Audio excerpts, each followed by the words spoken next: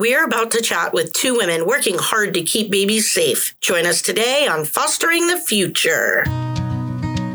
Welcome to the Fostering the Future podcast, a show about all things child welfare, dependency, adoption, and foster care. Here are your hosts, veterans in the world of child welfare, Jack and Kat.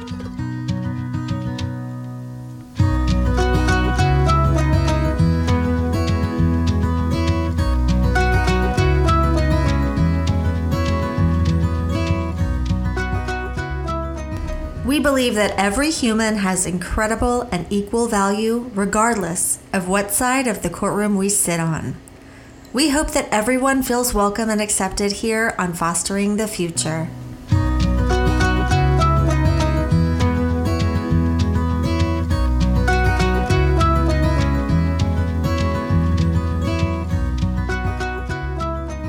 Make sure you follow us on Facebook or Instagram as Fostering the Future Podcast, or check us out on our website at fosteringthefuturepodcast.org.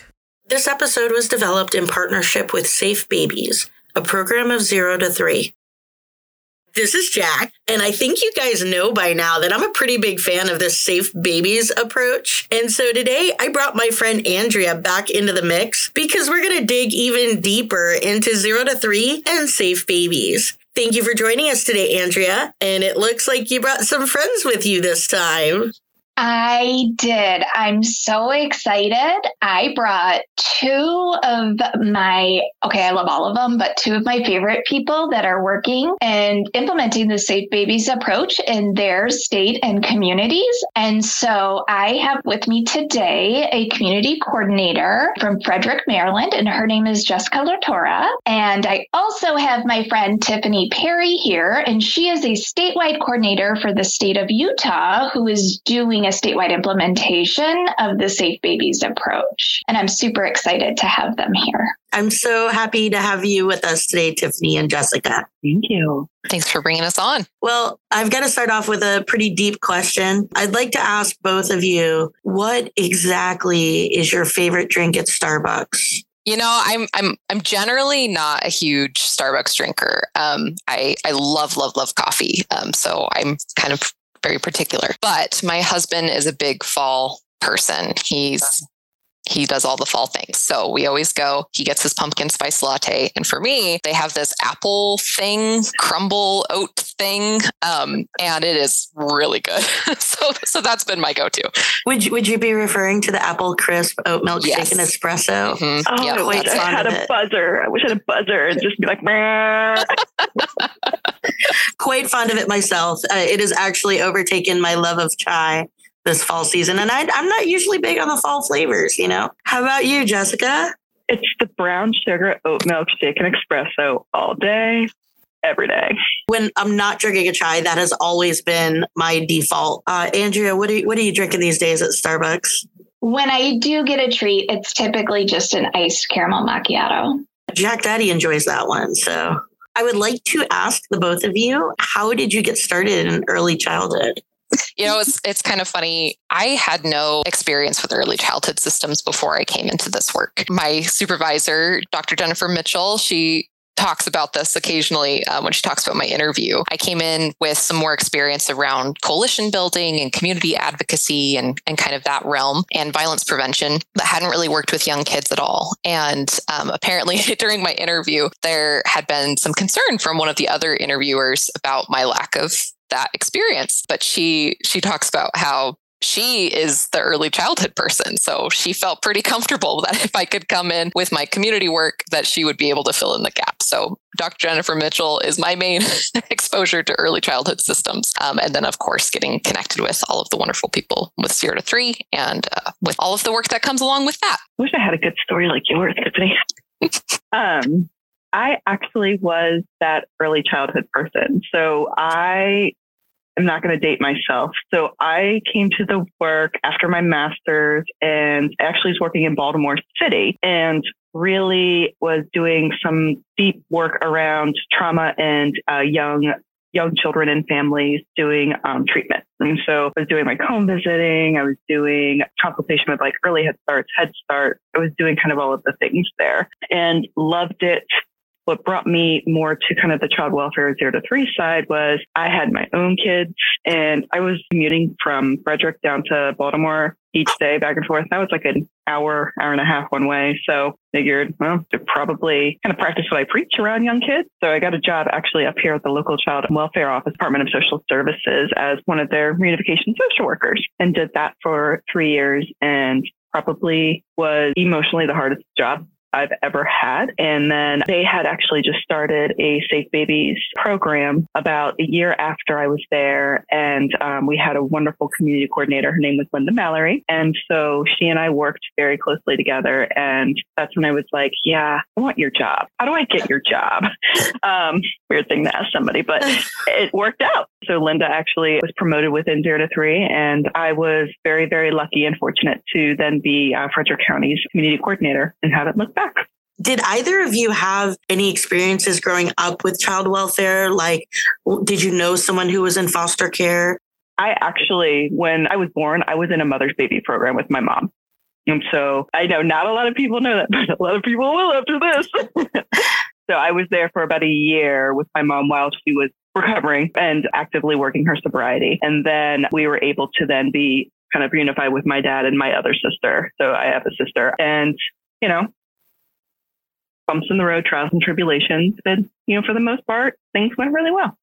That sounds incredible. So you were able to stay with your mom during that process. That probably has a big impact on how you do your work. Thank you for sharing that with us. You're welcome. And I didn't have any experience with child welfare directly. I did when I was very young. My mom separated from my father due to some family violence. And then also there was a lot of substance use on his part and incarceration. So I haven't known him at all since I was 2 or 3 years old. And this has been really interesting for me as I've been coming into this work. He was a member of one of the tribes in the United States. And I oftentimes have wondered about now as I'm working with families and working with dads who are engaging in these systems, wondering about what that court process was like for him while all of this was happening and how much supportive services there was for a man of color in rural United States during that time period. And that oftentimes makes me think about a lot of the families that we work with and what that process is like. Yeah, I bet that brings an incredibly valuable perspective to your work. Why do you do what you do? I've been in violence prevention work since I was in college. That was my passion. I've worked in different systems in that way. And I don't know if this is similar across the country, but I've noticed in the work that I've done that oftentimes different forms of violence have very siloed communities and the work itself is very siloed. So I worked in college with a bunch of groups who were advocating around sexual violence on college campuses, and then kind of further out into the community. And then I worked for a local rape recovery center and worked for the hospital response team. So I would go to the hospitals when a rape victim was coming in to have an exam performed and would be there as an advocate. And then I worked with a lot of victims of domestic violence and people experiencing homelessness. Through all of that, I mostly worked with adults, which was like I mentioned, kind of coming into this, I didn't have a lot of work directly with children, mostly parents. And that's something I think that makes me very passionate about the work that I'm doing now, because I'm still seeing a lot of those same structures of violence, but I'm seeing them all pulled into something that's a little bit more cohesive. And I can see each of those touch points with all of the families that I'm working with. And I feel like this work really is starting to reduce those silos and be able to look at the bigger picture of why families are experiencing all of these different forms of violence at these different levels. And how can we start to look at some of the structure and systems and how can we support and change and reform some of those things to be able to better support families and communities? You know, but Tiffany brings up a really good point, because when I think about this job, I really feel at home with this job. And I think it really has to do with two of the main kind of pieces of this work is the systems work, which Tiffany eloquently just completely described to a T, the interplay of that work within individual families. There's just something about infants, about babies, about toddlers that just hits, wonder why, a part in me that is very like, the amount of joy that it brings is, it kind of catches me off guard sometimes, because you know, when I sit in like a family team meeting and we see the kiddo come on camera and everybody looks at the kid and just starts making like this, ooh, ah, like this like really random baby noises. There's so much joy that comes from kids, even in the darkest moments, that I think that it's just perfect for me. And, you know, how I am, it's this perfect match of all of that joy, all of, you know, with the joy comes pain. And how do you then really help to create a, you know, good situation for kids, for families, for parents, and then hopefully have an impact on those systems pieces that we all know need changes. If there is someone who is just starting out early childhood development work, what words of advice would you give them?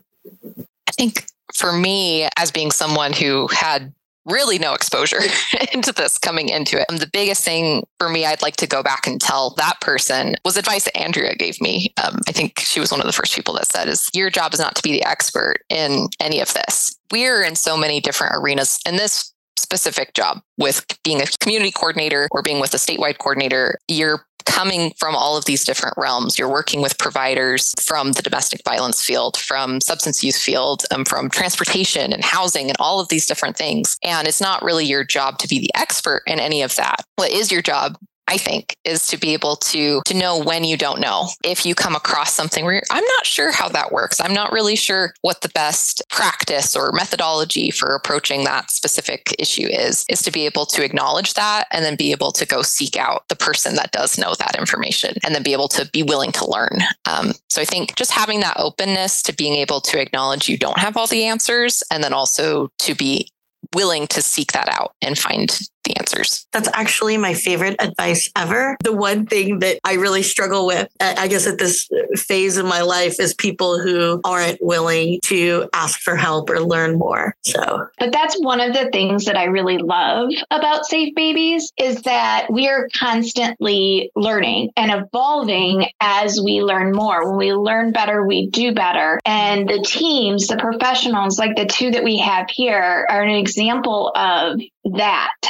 We have evolved so much just in a short amount of time. And this type of approach and this way of thinking about the really important work that's being done, and these are people's lives, that if it was me, I would want that. I would want to continue to have that evolution in thinking and knowledge and practice. Clearly we know what worked for us as a society 100 years ago doesn't really make sense today. And I think that's true of a lot of things. Might not have made sense then either. Well, no, it doesn't mean that it was right, but that's kind of my challenge always, is why not? Why can't we do it a little different? Jessica, what words of advice would you have for someone starting early childhood work? When I started the work, I wish somebody would have told me more about foster and be in the relationships that you are telling other people to do. I think relationships are critically important to any job, but this job specifically. And I think it ties in a lot with what you're saying too, Tiffany, that there are many reasons why people may not think relationships are safe. And there's many reasons why people have that continual need to have somebody always showing up at the table and being there. So always just being predictable and consistent in that kind of relational context is, I think, really important. And I think the last thing is, I wish all of the school that I did would have taught me to take care of myself better and to really, focus on like, hey, guess what? Boundaries are a good thing. You should probably put them in your life. Like, some of those things that we hear a lot about now, especially kind of like, are we post-COVID now? Are we in? I don't know what COVID's happened with COVID right now, but a lot of it's been like kind of born out of that, because it is so easy to get emotionally or even physically, stressed. And especially in this like position, in this work that we're all doing, occupational hazard is secondary traumatic stress. And so I don't have a hard hat or construction hat to put on to like shield myself from any of that. So like being able to really think about, it's not selfish to think about what my needs are, what your needs are, and to really then identify and help other people who are struggling too in that regard. So learn those things. Could you guys tell me what your inspiration is for doing this work? in my role now, I'm not working as directly with families, but I still get to hear about some of the things families are going through and through the folks that I'm supervising and just in the work that we're doing in general. And I think the resiliency and hope that families inspire is just really empowering, very inspirational to me of just that. I think oftentimes as social workers, we can get or in the field of social work, we can get very frustrated by the process. We can get very frustrated by folks not doing the things we expect of them or showing up in the way that we expect them to. But I think when we take the time to get to be vulnerable and open with folks and talk to them about their experiences and what they're going through, we oftentimes find that, or at least in my experience, I've oftentimes found that parents are doing their absolute best and they're trying so hard to make a better life for themselves and for their children than what they had oftentimes when they were growing up. That's just incredible to me after some of the things parents have shared with me, what they've been through, and that they keep showing up and keep trying. And that's really powerful. The thing about this work, I think that's very impactful to me is that it's beginning to help us show up how we need to better help families get where they need to go and be supportive and be able to help break down some of the barriers that are just making it insurmountable sometimes for families to be able to get where they need to go. What it really inspires me is when, and it happens every single case in some form or fashion. So it might be subtle or it might be like in your face, kind of completely blaring, is when parents and children show their voice or you hear their voice. You know, little kiddos, it's more kind of around like a lot of their play and stuff. And so there's some of those moments where, you know, there might be a kiddo playing and you see some things and you're like, I hear you. I see you. I got you over there. And then nothing inspires me more than when a parent stands up for their thoughts, their feelings, and their baby in a way that positively silences a room. And to see that being supported by the team that's at the table. You know, our team is full of attorneys, social workers from the department, supervisors, resource parents, service providers, and for everybody to just honor that space with silence and be like, hell yeah, it's remarkable. It's hard to put words around it. What motivates the both of you in this work? I think for me, it's the relationships and seeing what's coming out of that. I think Jessica kind of made a point to this earlier, just about that this work is so relational. And I think we say that over and over again when we're training folks and kind of exposing them to this work, but you really don't understand it until you get to see it in motion. And I've just seen such incredible things come out of conversations where people were open and honest about what they've been through and what they're experiencing, both professionally and personally. I think the biggest barriers I see with this work sometimes is the silos of just things operating in different systems without talking to each other. And this work specifically, I think, really tries to dismantle that. And I've seen that where we've had people who are doing kind of direct service level work and having administrators or program implementers thinking that a process that they're putting into place is going through smooth sailing and everything that they intended is working out. And then the service providers are coming to us and saying, that's not even close to what's happening. I didn't even know that this policy had been created. And that can be incredibly frustrating for both ends of the spectrum. And being able to hold space for that, where we can have a judge talking to a direct service provider or having a direct service provider talking to a policymaker, that has made a pretty big difference. And again, we're only 3 years into our project in Utah, and so things are a little bit slow moving. I think that we're beginning to see these transformations that feel huge to me. And a big part of that is just people being willing to show up to the table and be able to have those conversations, even when they're really difficult and they don't feel good sometimes. And being able to sit in that discomfort and being willing to challenge what we understand to be the status quo or the way that things should be done, and questioning that, wondering, how can we make this better? How can we transform this to be something that is uplifting families and uplifting the community and making it a better place? In my experience as a resource parent, I absolutely saw those things happen. I think that's what makes this so different from anything else that I've seen. Something that Tiffany said struck me is being able to facilitate or be a part of really vulnerable and difficult conversations. And I know that sounds really wonky and weird. The thing about that is, from those conversations is really then the opportunity for something imaginative or creative to be born. And I'm sure Brene Brown has said a quote about this, but like, it's the way that vulnerability in our team has an effect to move forward, not only kind of like family level type of things, but also then policy level types of things.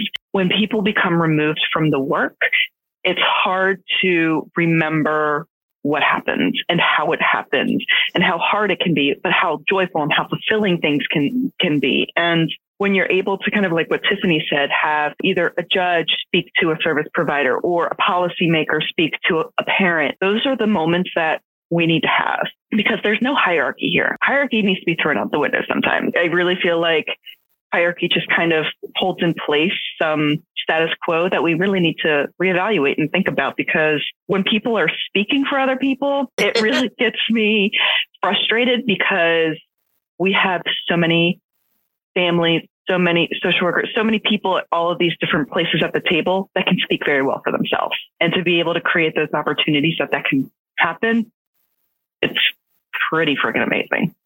Both of you touched on something that I found very true when I worked with infant-toddler court teams, which is just like taking down those barriers between people. And when we used to have the active community team meetings and Andrea would bring all these people in, there was a funny experience where somebody had stood up and said something to be the case. And I was sitting behind her and didn't really even realize that I said it out loud, but I guess objected in a way because my child hadn't had that experience. But we were able to work it out like in that room. And by the time I got home, the problem was fixed. So I literally got to see like the problem solving happen during one of those active community team meetings. She talking to the director of this agency and had no idea. She's like, that's not true.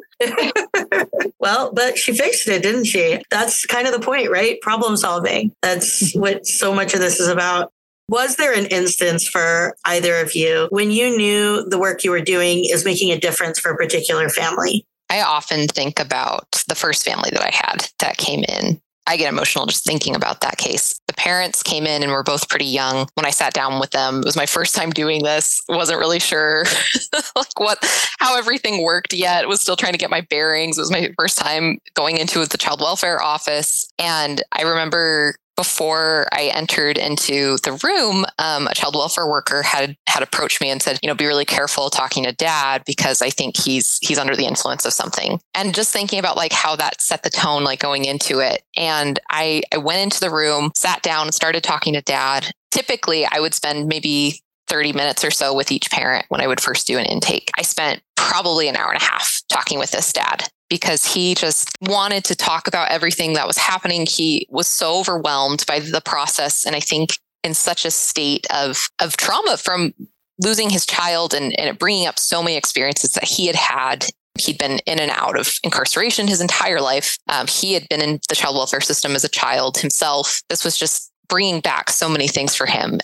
I think back now about that worker who had told me that, I think he's under the influence, and about how that this man who was also a person of color, I think about like how many times people perceived him in that way and how that influenced his entire life and the way that he engaged with this system. That was such a powerful experience being with him. And then also with the mom, they both had, if you're familiar with ACEs, they both had 9 out of 10 ACEs and just themselves had gone through the ringer through their childhood and then adulthood as well. The parents were both very passionate about getting their kids back and very passionate about everything. And so when they went into court, they were oftentimes getting in trouble because they were talking when they weren't supposed to and doing all the things you're not supposed to do. And they were loud. They had big feelings about things. And it was so influential to me to be able to see how they were engaging with these systems and then how that kind of transformed over time. As we both talked with the team about trauma, the worker that I had talked to initially was not a part of our Safe Babies team. We can tell. The workers that were a part of that case later on, that caseworker is one of my favorites. She's wonderful and just so incredible and showed up for these parents in such a wonderful way the entire case. She was so amazing. These parents had just gone through it and throughout this case, they really just wanted things to be better and different for their kids. And we got them into child parent psychotherapy, and it made just a huge difference with this family.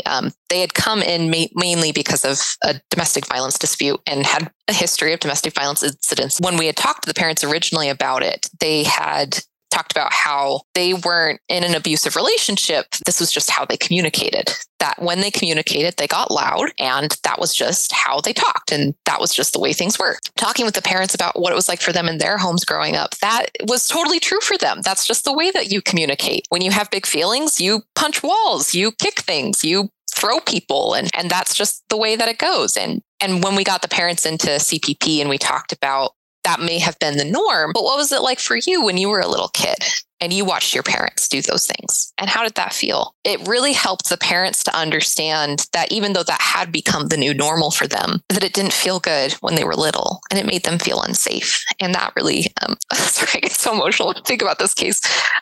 But it changed the trajectory so much. And after one of the therapy sessions, we had a family team meeting, and it happened to be like the next day. So it was really fresh in Dad's mind. And he spent, at the beginning of each family team meeting, we would ask the parents, how's family time been going? How was that going? And usually parents would give us some answers, and they would sometimes be lengthy, sometimes not. This dad went on for about 30 minutes talking about his little girl and about just how much he adored her. And he just talked about, she's just starting to walk and she's babbling, and I've been trying to teach her sign language and talking about her hair. And he was just so enamored with this little girl. And then we talked about child parent psychotherapy and how that was going. And he talked about how he wanted to,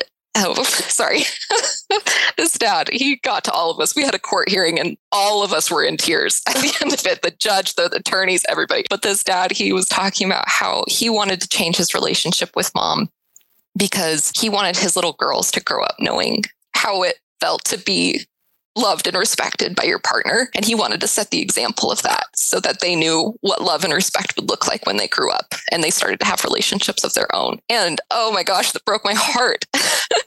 And the way that the family just transformed, I think being able to just share in the joy of being together, both like parent and child, and then parents with each other too. The way that the team in court was able to see that, and we were all able to be a part of that and be able to support them through the process. And that case didn't just immediately get better after that. There were a lot of ups and downs throughout the whole process, but the team was able to step in and be there as part of a team for the parents rather than fighting against them.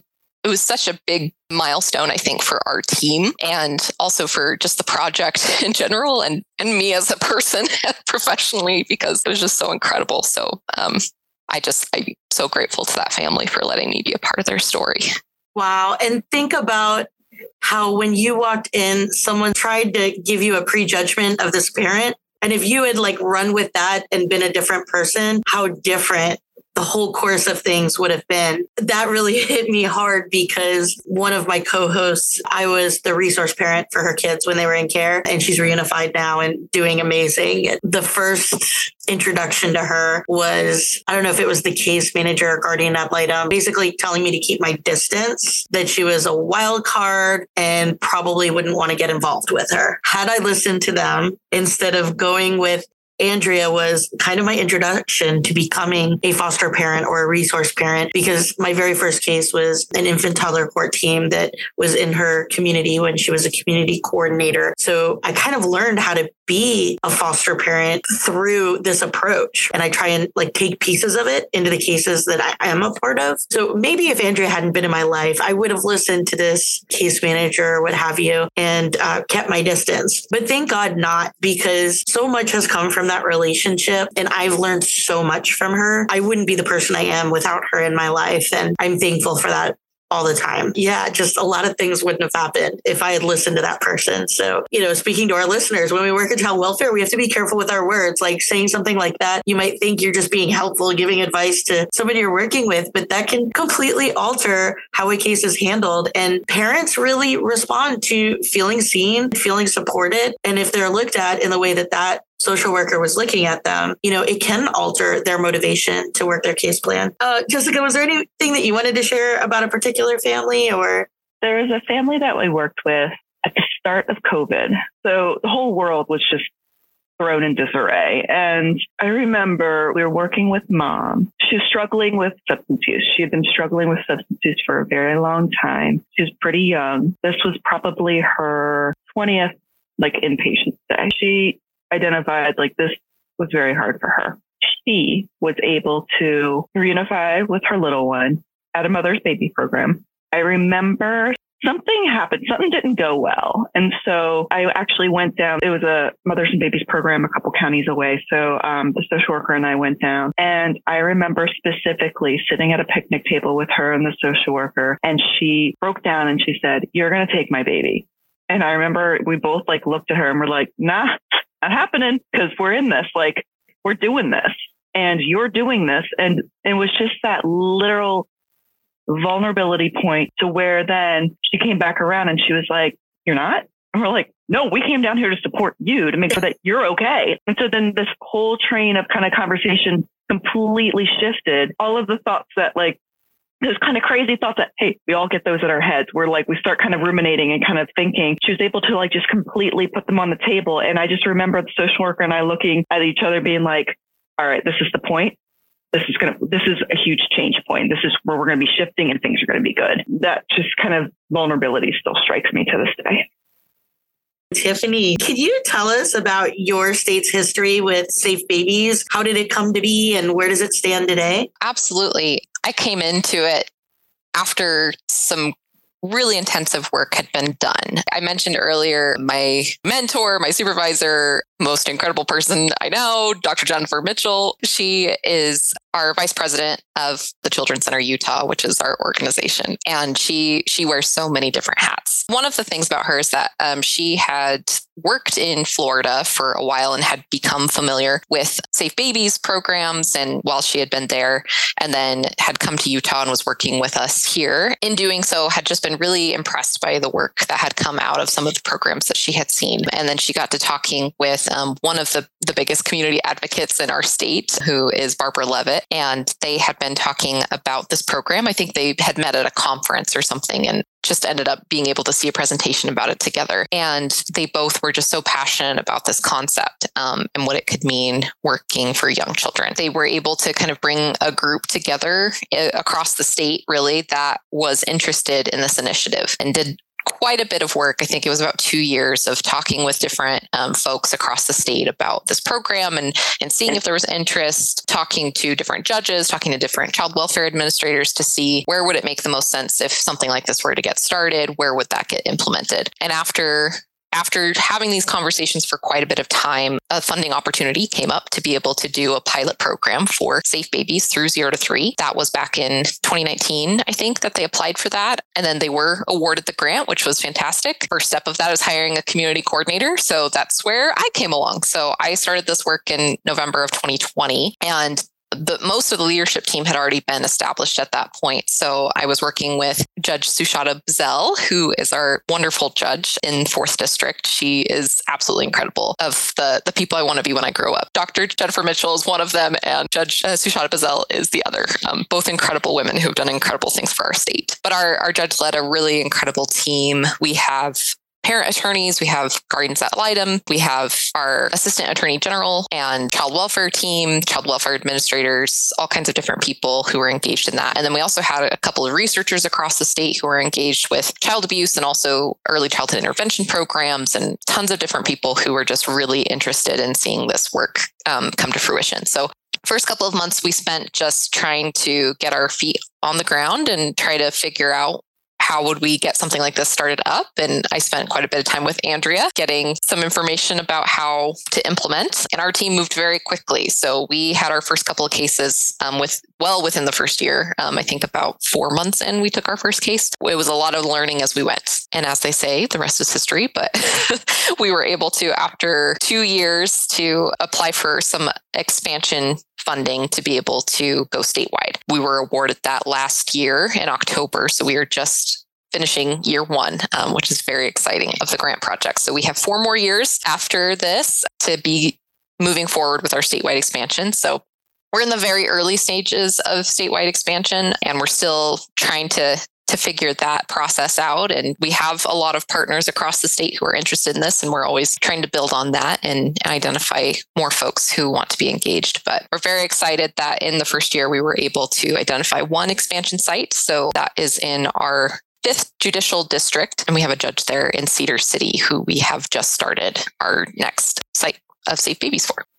That's really cool that you were able to expand so quickly. Can you describe the top issues that babies, toddlers, and families are experiencing in Utah? Oh man, that's a big question. And I think a lot of this is it's interesting because there's some that feels very unique and very nuanced to Utah and what's happening there. And some of it feels very reflective of what's happening nationwide and some of the trends that we're seeing there as well. But some of the big things I'll start with housing is probably one of the biggest. And I know that that's nationwide is happening as well. But it's just been really just the cost of housing has skyrocketed in the last couple of years. And then there have been so many challenges related with program implementation and funding over the last couple of years with the pandemic, and then kind of how things have shifted nationally and at a state level around that over the last couple of years, and inflation and all of those things that are happening, both in our small communities and then as far as nation and globally. So a lot of that there. And then access to programs. I'd say our pilot site is in a pretty urban area. So we call that the Wasatch Front. And so we have quite a few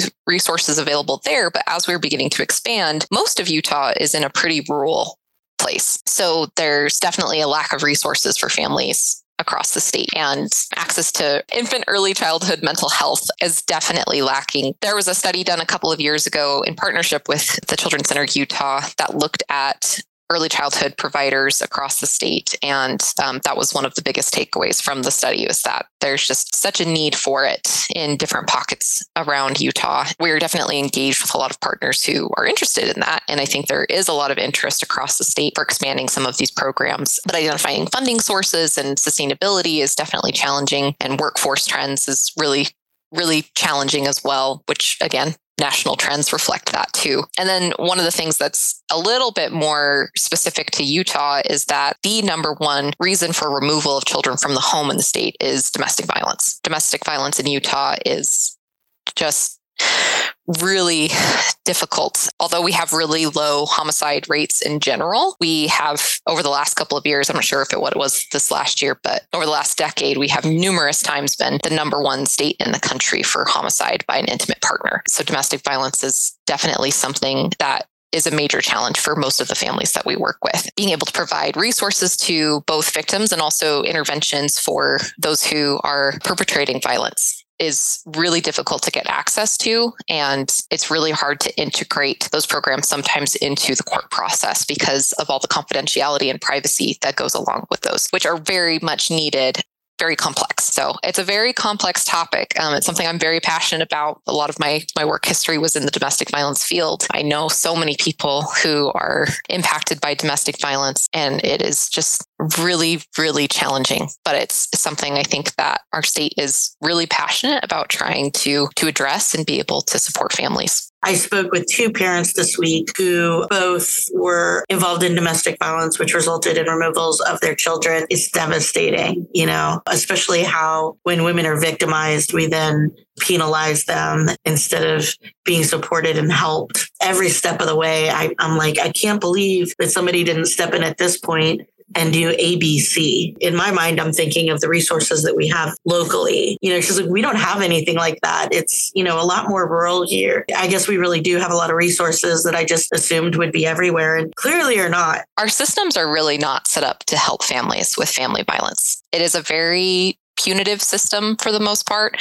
and doesn't reflect oftentimes a restorative approach, which is oftentimes what families are seeking when they're experiencing family violence. Most of the families that I've talked to, and this includes in my professional life and in my personal life, many people don't want the person who is perpetrating the violence to disappear. They just want them to stop being violent. They want to have the person that they love them without committing acts of violence. And that's fair.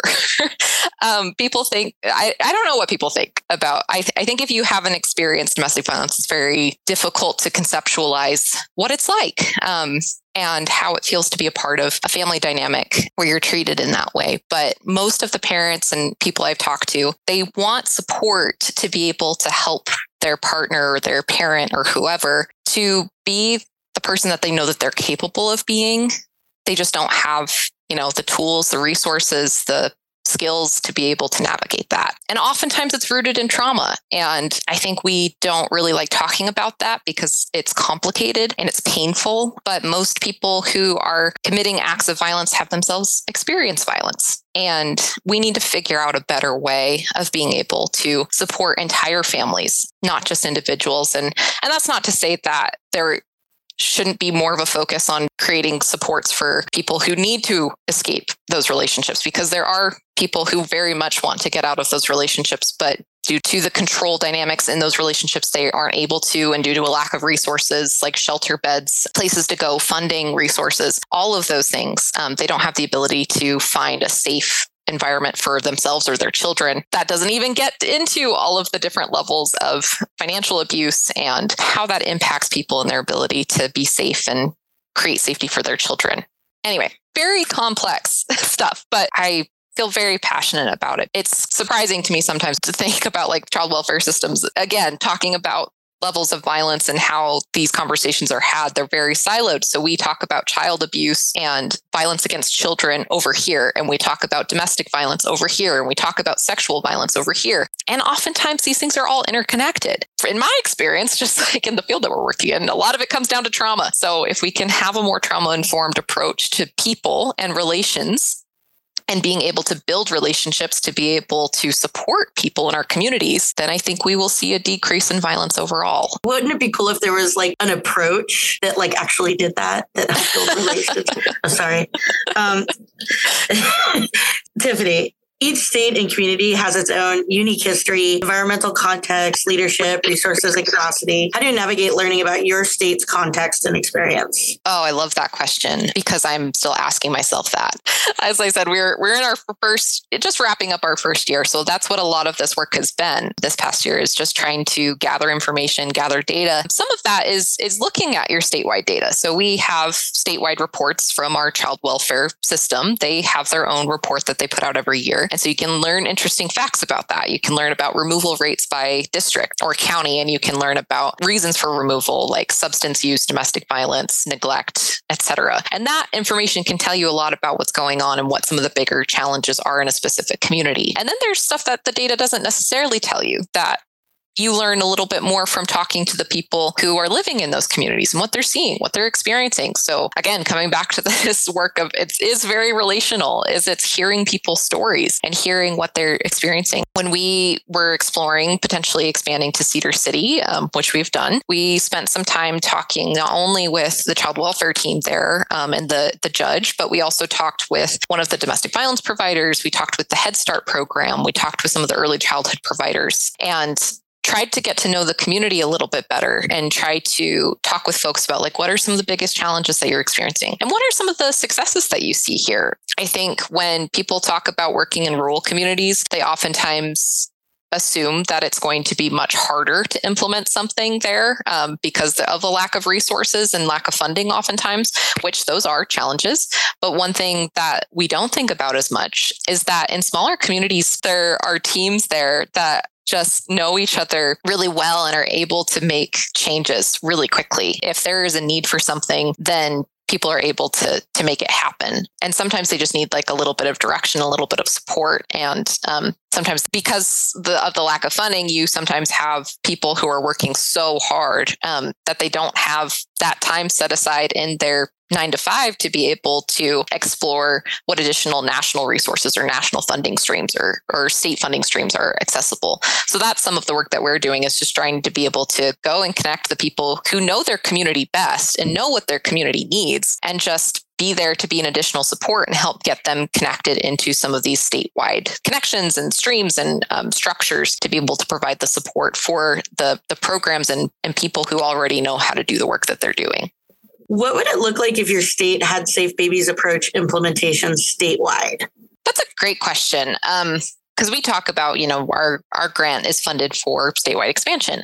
But really what is in the grant is that we are funded to have 3 additional sites expanded. So we have 1, and then now we'll be looking for 2 additional sites to expand to over the next 5 years. And then beyond that is a good question, I think, for a lot of the different providers that we work with and with the courts and with our state teams about what does this look like long term? Because I think the goal is that we're not going to have just a Safe Babies court and then have traditional courts being totally different. We really want the approach of Safe Babies to begin to become incorporated into the way that we do child welfare in general, because the main sort of areas of focus for the Safe Babies or the infant-toddler court program is that we're being able to reduce silos, we're being able to increase family time, we're being able to meet parents where they are. We're being able to have an integrated system of care for families that are engaging in these systems. And so if we were to expand statewide, I think that's what that would look like, is that we are just being able to transform how we are responding to the needs of families with young children across the entire state, not just specifically in Safe Babies programs, not specifically just in child welfare systems, but across the state. How are all of the different systems that are meeting the needs of young children and their families, how are they transforming to be able to better support those families in those communities? Which leads us to the next question. As far as, that is the goal. Have you seen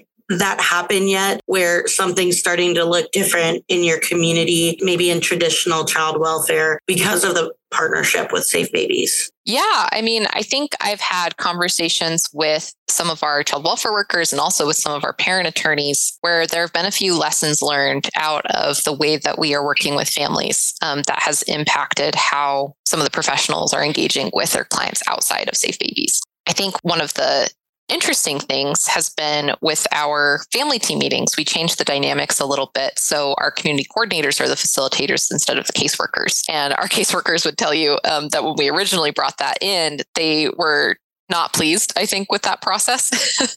And we definitely had some conversations early on about what that looks like. And we changed it. We went back and forth. We implemented different strategies and had a lot of conversations about how can we make this move a little bit smoother.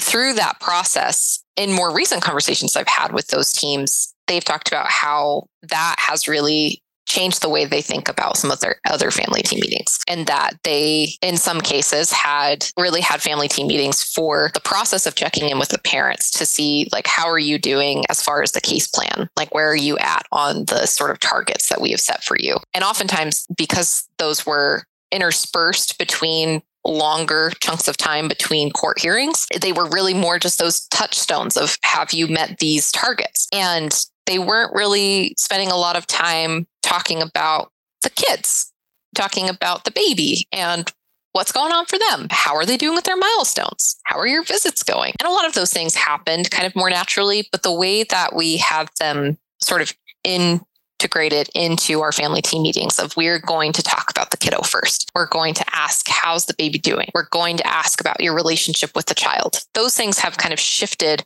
sometimes both the structure for caseworkers, but also transformed the way that professionals are thinking about engaging with families and really trying to get to understanding where folks are coming from in a different way. And I just feel like I keep saying this over and over again, but getting to the heart that this work is very relational. It's being able to build relationships with clients that are coming into the systems, but also being able to build relationships with professionals. Even on my part, not making assumptions about why professionals are saying a certain thing in a meeting or having a specific thing that they want to get to in the meeting. It's really about trying to all have the common goal of supporting this family, and what can we do to make that happen.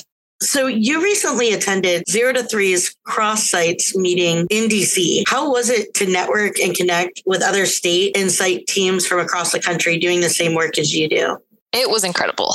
It was a really great opportunity for us. And I'll say it was a great opportunity for our team just to come together. I mentioned that I started this work in November of 2020. And so we were completely virtual for a long time. And a lot of our systems have still stayed pretty virtual because we found that we were able to have more engagement oftentimes in family team meetings and in court hearings when people didn't have to take time off work to get there. So a lot of our work has stayed virtual, and being able to see our teams in person and be able to connect in that way, there's nothing that compares to that. Being able to get dinner together and check in on how people are doing and find out about our pets and our children and how everybody is getting along. Those things give way for opportunities to have conversations about some of the stuff that we don't have time to cram in our 30-minute scheduled out meetings. So there's no way to describe, I think, the opportunities to be able to have that time to connect. And then similarly with teams and people across the country, I talked with quite a few folks that are just like so important to me and to this work, and being able to have the chance to connect and hear from others about what are the challenges that you're facing, what are the things that you're succeeding at, and learning a little bit more about some of the dynamics across the country. And the more I hear from other states, the more I realize I don't know about how things work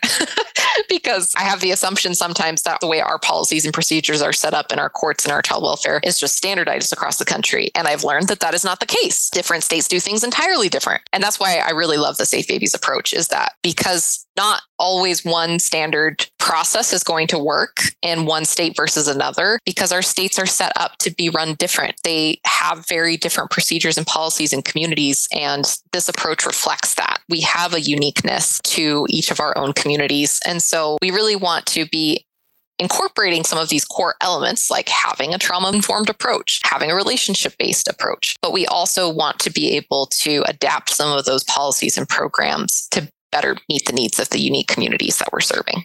I can really relate to that, because as I have met more and more people who work with 0 to 3 or work with Safe Babies around the country, first of all, every single implementation can be slightly different for its community, as you're saying, but no matter where they're doing it, it's all working. Why aren't more people talking about it is what I don't understand. Like, you have something in child welfare that's working, that's helping families. I saw in my local community the difference that it really makes on a family level. It blows me away that it's also happening in other areas, that this just really works across the board. It's exciting, man. It's so cool.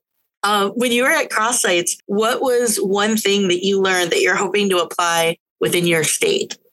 I spent quite a bit of time talking with the director of the National Indian Child Welfare Association, and she and I had sat on a panel together. So we got to know each other a little bit better and got to talk with a couple of other folks. But we conversed quite a bit about engaging with tribal partners. I have my own investment in wanting to learn more about some of our tribal communities across the state in Utah. But I think also in this work, oftentimes tribal communities are left out of the conversation. And we had some really great conversations about how to be looking forward to build relationships with tribal partners and also not come into a community who has been historically traumatized and targeted by the state, and how to come to communities and offer support in a way that feels genuine and authentic without feeling like we are trying to push or force any sort of program or implementation onto anyone. Those conversations, I think, were really incredible. And I learned a lot from those. And then also just trying to learn more about what can I do, both personally as an individual and then also as a professional and someone who's trying to implement a statewide program, about how to better understand and learn about the unique communities that exist within our states. And that was a big takeaway for me, is just trying to remember and checking my own internal biases and then also my own internal assumptions that I make about specific communities, and really trying to get to learn more about how communities operate and the systems that exist within them, and what are the challenges and what are the strengths that communities have that support each other in ways that maybe others don't. That was really powerful to me. I wonder if there was a way for more of our listeners to learn more about NICWA. NICWA, the National Indian Child Welfare Association, is one of our national partners here at the National Resource Center at 0 to 3. And they are partnering with us for this next 5-year implementation across the 12 states to offer support. And we recently were just in Utah with Tiffany and her state team and her community teams with NICWA. And so that was a really amazing experience. As a resource parent, the only thing that I have really known is that if a case is related in any way to a tribal family, that things run differently. But I've never had one where that was the case. Really know very little about it. I'd love to know more. Just this week, I spoke with two moms, and one of them was Jackie Polk, who we interviewed. And then the other one was a mom locally who we're trying to advocate for. One of them went through her dependency case and that applied. And the other one, we're trying to help her figure all those pieces out. Tiffany. Yes. What is the role of family team meetings and why are they so important when strengthening relationships in families? Yeah. I love family team meetings and they're very challenging sometimes.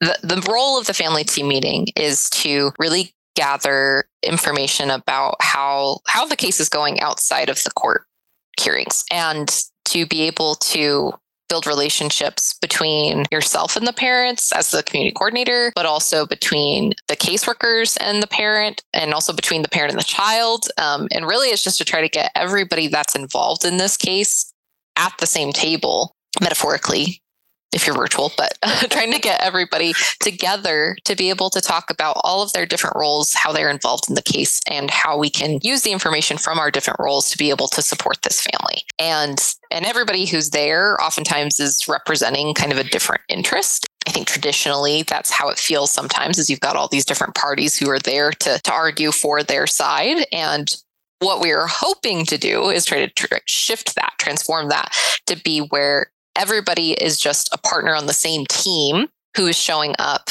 because we are on Team Baby. We want to help this baby. We want to get this baby where they need to be. And we want to make sure that they are safe, healthy, happy, have secure attachments with their caregivers, being able to prevent as many adverse childhood experiences and traumas as absolutely possible.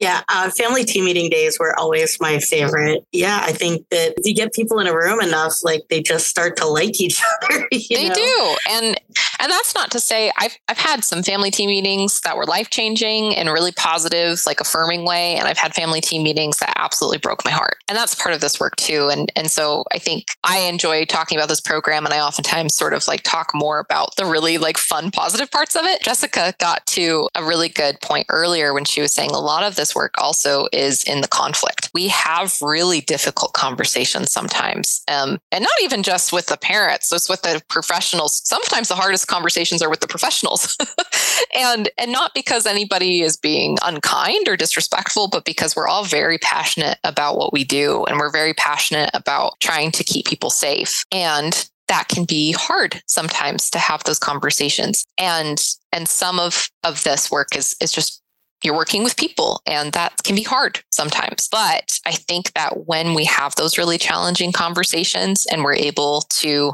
remember that we are all here for this child, and we're all trying to make a better life for this family, we have some really incredible outcomes come out of that. But I just want to acknowledge that not all of this is light and fluffy. Sometimes it's really hard. What are some practical ways to integrate infant mental health supports in child welfare? Ooh, good question. I think for us, what we've been trying to do is we offer a lot of training opportunities. So we're trying to have pretty consistent training opportunities. One of my favorite trainings that we have done this year was with Dr. Chandra Ghosh-Ippen, and she is one of the creators of child-parent psychotherapy. We did the ripple effects training, which was to talk about both child-parent psychotherapy, but also to talk about how we can use some of the trauma-informed approach into some of the systems level work that we do. And so it was a training that was really catered at professionals that are working with young children. It was amazing, and I absolutely loved it. But I think some of the training information that we do, we try to oftentimes hit kind of two target goals. One, to create more information about infant early childhood mental health, because I'll say for me, as someone who did not have a lot of early childhood background coming into this, I didn't really know about infant early childhood mental health, or that was a thing. I think oftentimes when we start talking about this, people will say, oh, well, like the baby can't even talk yet. Like they're not going to remember what happened. So it's not that big of a deal. And as someone who did not have a caregiver in their life that lost their caregiver before the age of 3, I'll tell you that it does impact you. It does impact your mental health and your development and all of these different things. So I think that one of the things that we were trying to do is just as a baseline, begin to have conversations with folks about what does infant early childhood look like and what does that mean? And then how can we begin to integrate that into the way that we are working with young children and working with families? So some of that is by providing some of these larger trainings that are about like the growing brain, or talking about child-parent psychotherapy and how we are using a trauma-informed approach to be able to address infant early childhood mental health. And then some of it is just in the conversations that we're having. So if we're having a family team meeting and we hear a professional say, oh, well, the kiddo did this thing, we can kind of come back and maybe use the DC 0 to 5, which is our case book that kind of talks about different cases of incidences of infant early childhood mental health crises and different things that are coming through, and being able to use examples of clinical frameworks and how we can begin to, from that infant early childhood lens, begin to understand why children do the things that they do, because they do things differently than adults do and older children do. So beginning to understand why are kids making the decisions that they are. This happens a lot with families and professionals when young kids have really intense reactions to their parents. So one of the things that we've implemented in Utah County is the attachment biobehavioral catch-up, which is originally a home visiting program. They have created a fostering relationships program, which targets families who have had a removal, and it's a intervention for families for the first 5 visits after removal. And really the idea of that is that you are able to provide the parent some support and reflection and education around infant early childhood and attachment, and why a child, after not seeing their parent for a couple of days, might not seem excited to see them, why they might pull away, why they might act out in a way that we're not expecting. And being able to give some of that framework for the parents to be able to understand that your child is confused and doesn't know how to explain that to you. And so they are reacting in this way. Being able to give that framework not only to the biological parents, but also to the resource parents and also to the professionals who are watching this interaction so that they can understand. It's not that the kid is scared of their parents. It's not that the kid doesn't like their parents. It's that this is a very typical behavior that we would see with a child after the removal of a caregiver that they're used to spending every day with all the time. And being able to normalize some of those behaviors can really transform the way that we start to respond to children and families. And we get to see the interactions between these families and the dynamics in a very different way. And that helps us to make better decisions about, is this child safe? Is this child comfortable? Is this child happy? And that begins to inform how we view attachment and all of these really important things that we need to be talking about when we're talking about child welfare and well-being. What are some examples of protective factors that can ensure children and families can thrive in their environment? Oh, I love that question.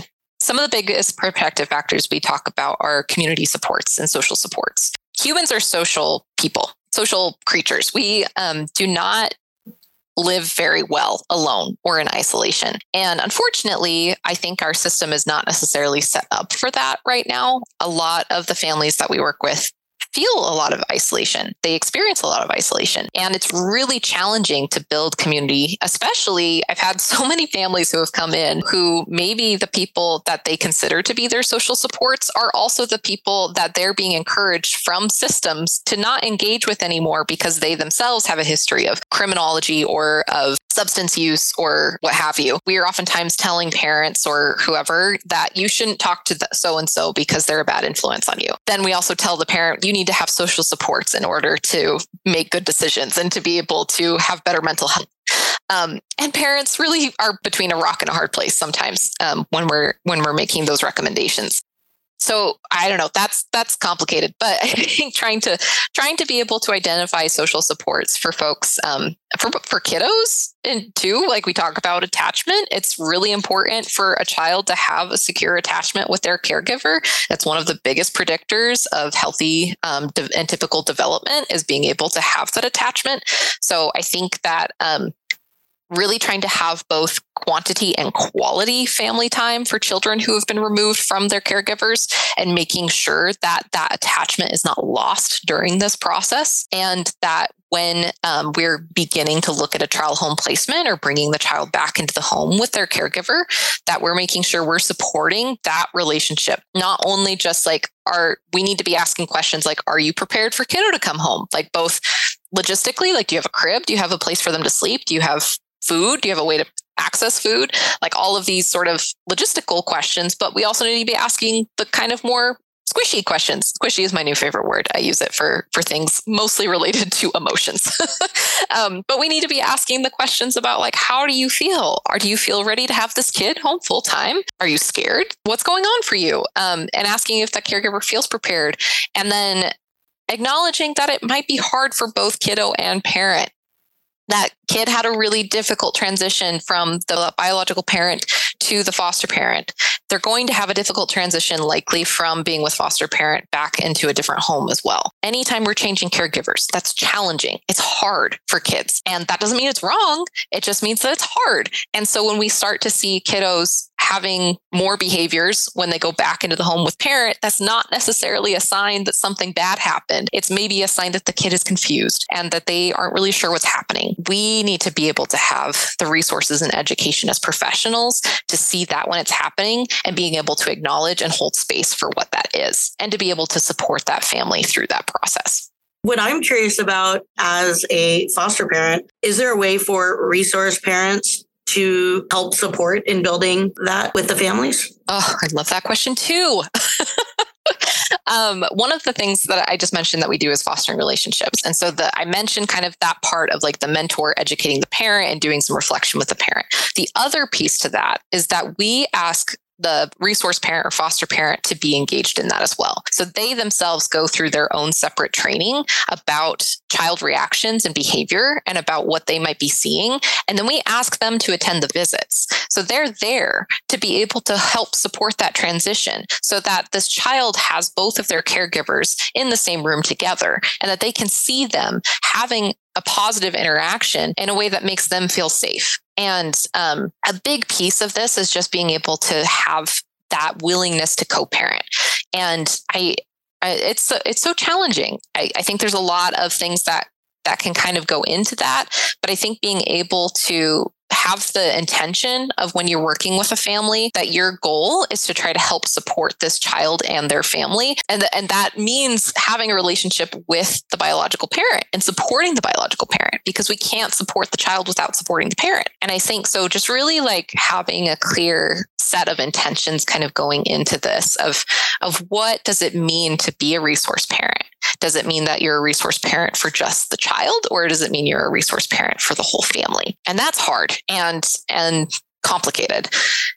And I'll acknowledge that. And I also have never been a resource parent or a foster parent, so I acknowledge that too. But the cases that I've seen that have had the biggest impact has when I've been able to see that relationship grow and build between the bio parent and the foster parent. I've had a couple of cases where the foster parents just they went above and beyond just to be a part of the biological parents' lives. And even in some of those cases, even the children didn't reunify with the parent. And they still have maintained a really positive relationship with the biological parent. That might mean having to set certain boundaries and things might have to change over time. And part of our job as professionals is to help guide and support that relationship as time goes on as well. But I think being able to have that intention of being able to have a wraparound approach, not only within our systems and with professionals, but also with the families that are working together to be able to support this child.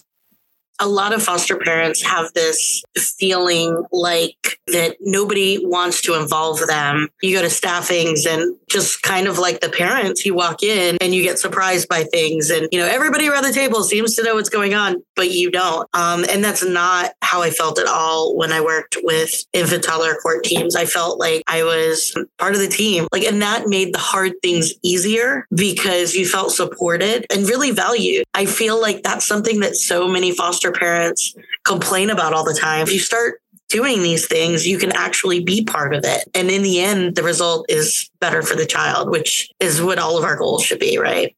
Absolutely. I just want to thank both of you so much for joining us today and sharing about your work with Safe Babies, and also for all the good that you are doing in your communities for families. So I really just appreciate it, and thank you so much. Absolutely. Thank you. Thank you. And thanks for doing this. I've listened to a couple of episodes from the podcast and I've really enjoyed it. And I think it's really cool. Thank you so much for joining us today. Make sure you subscribe and follow us on social. We hope that you join us again next time and keep on fostering the future.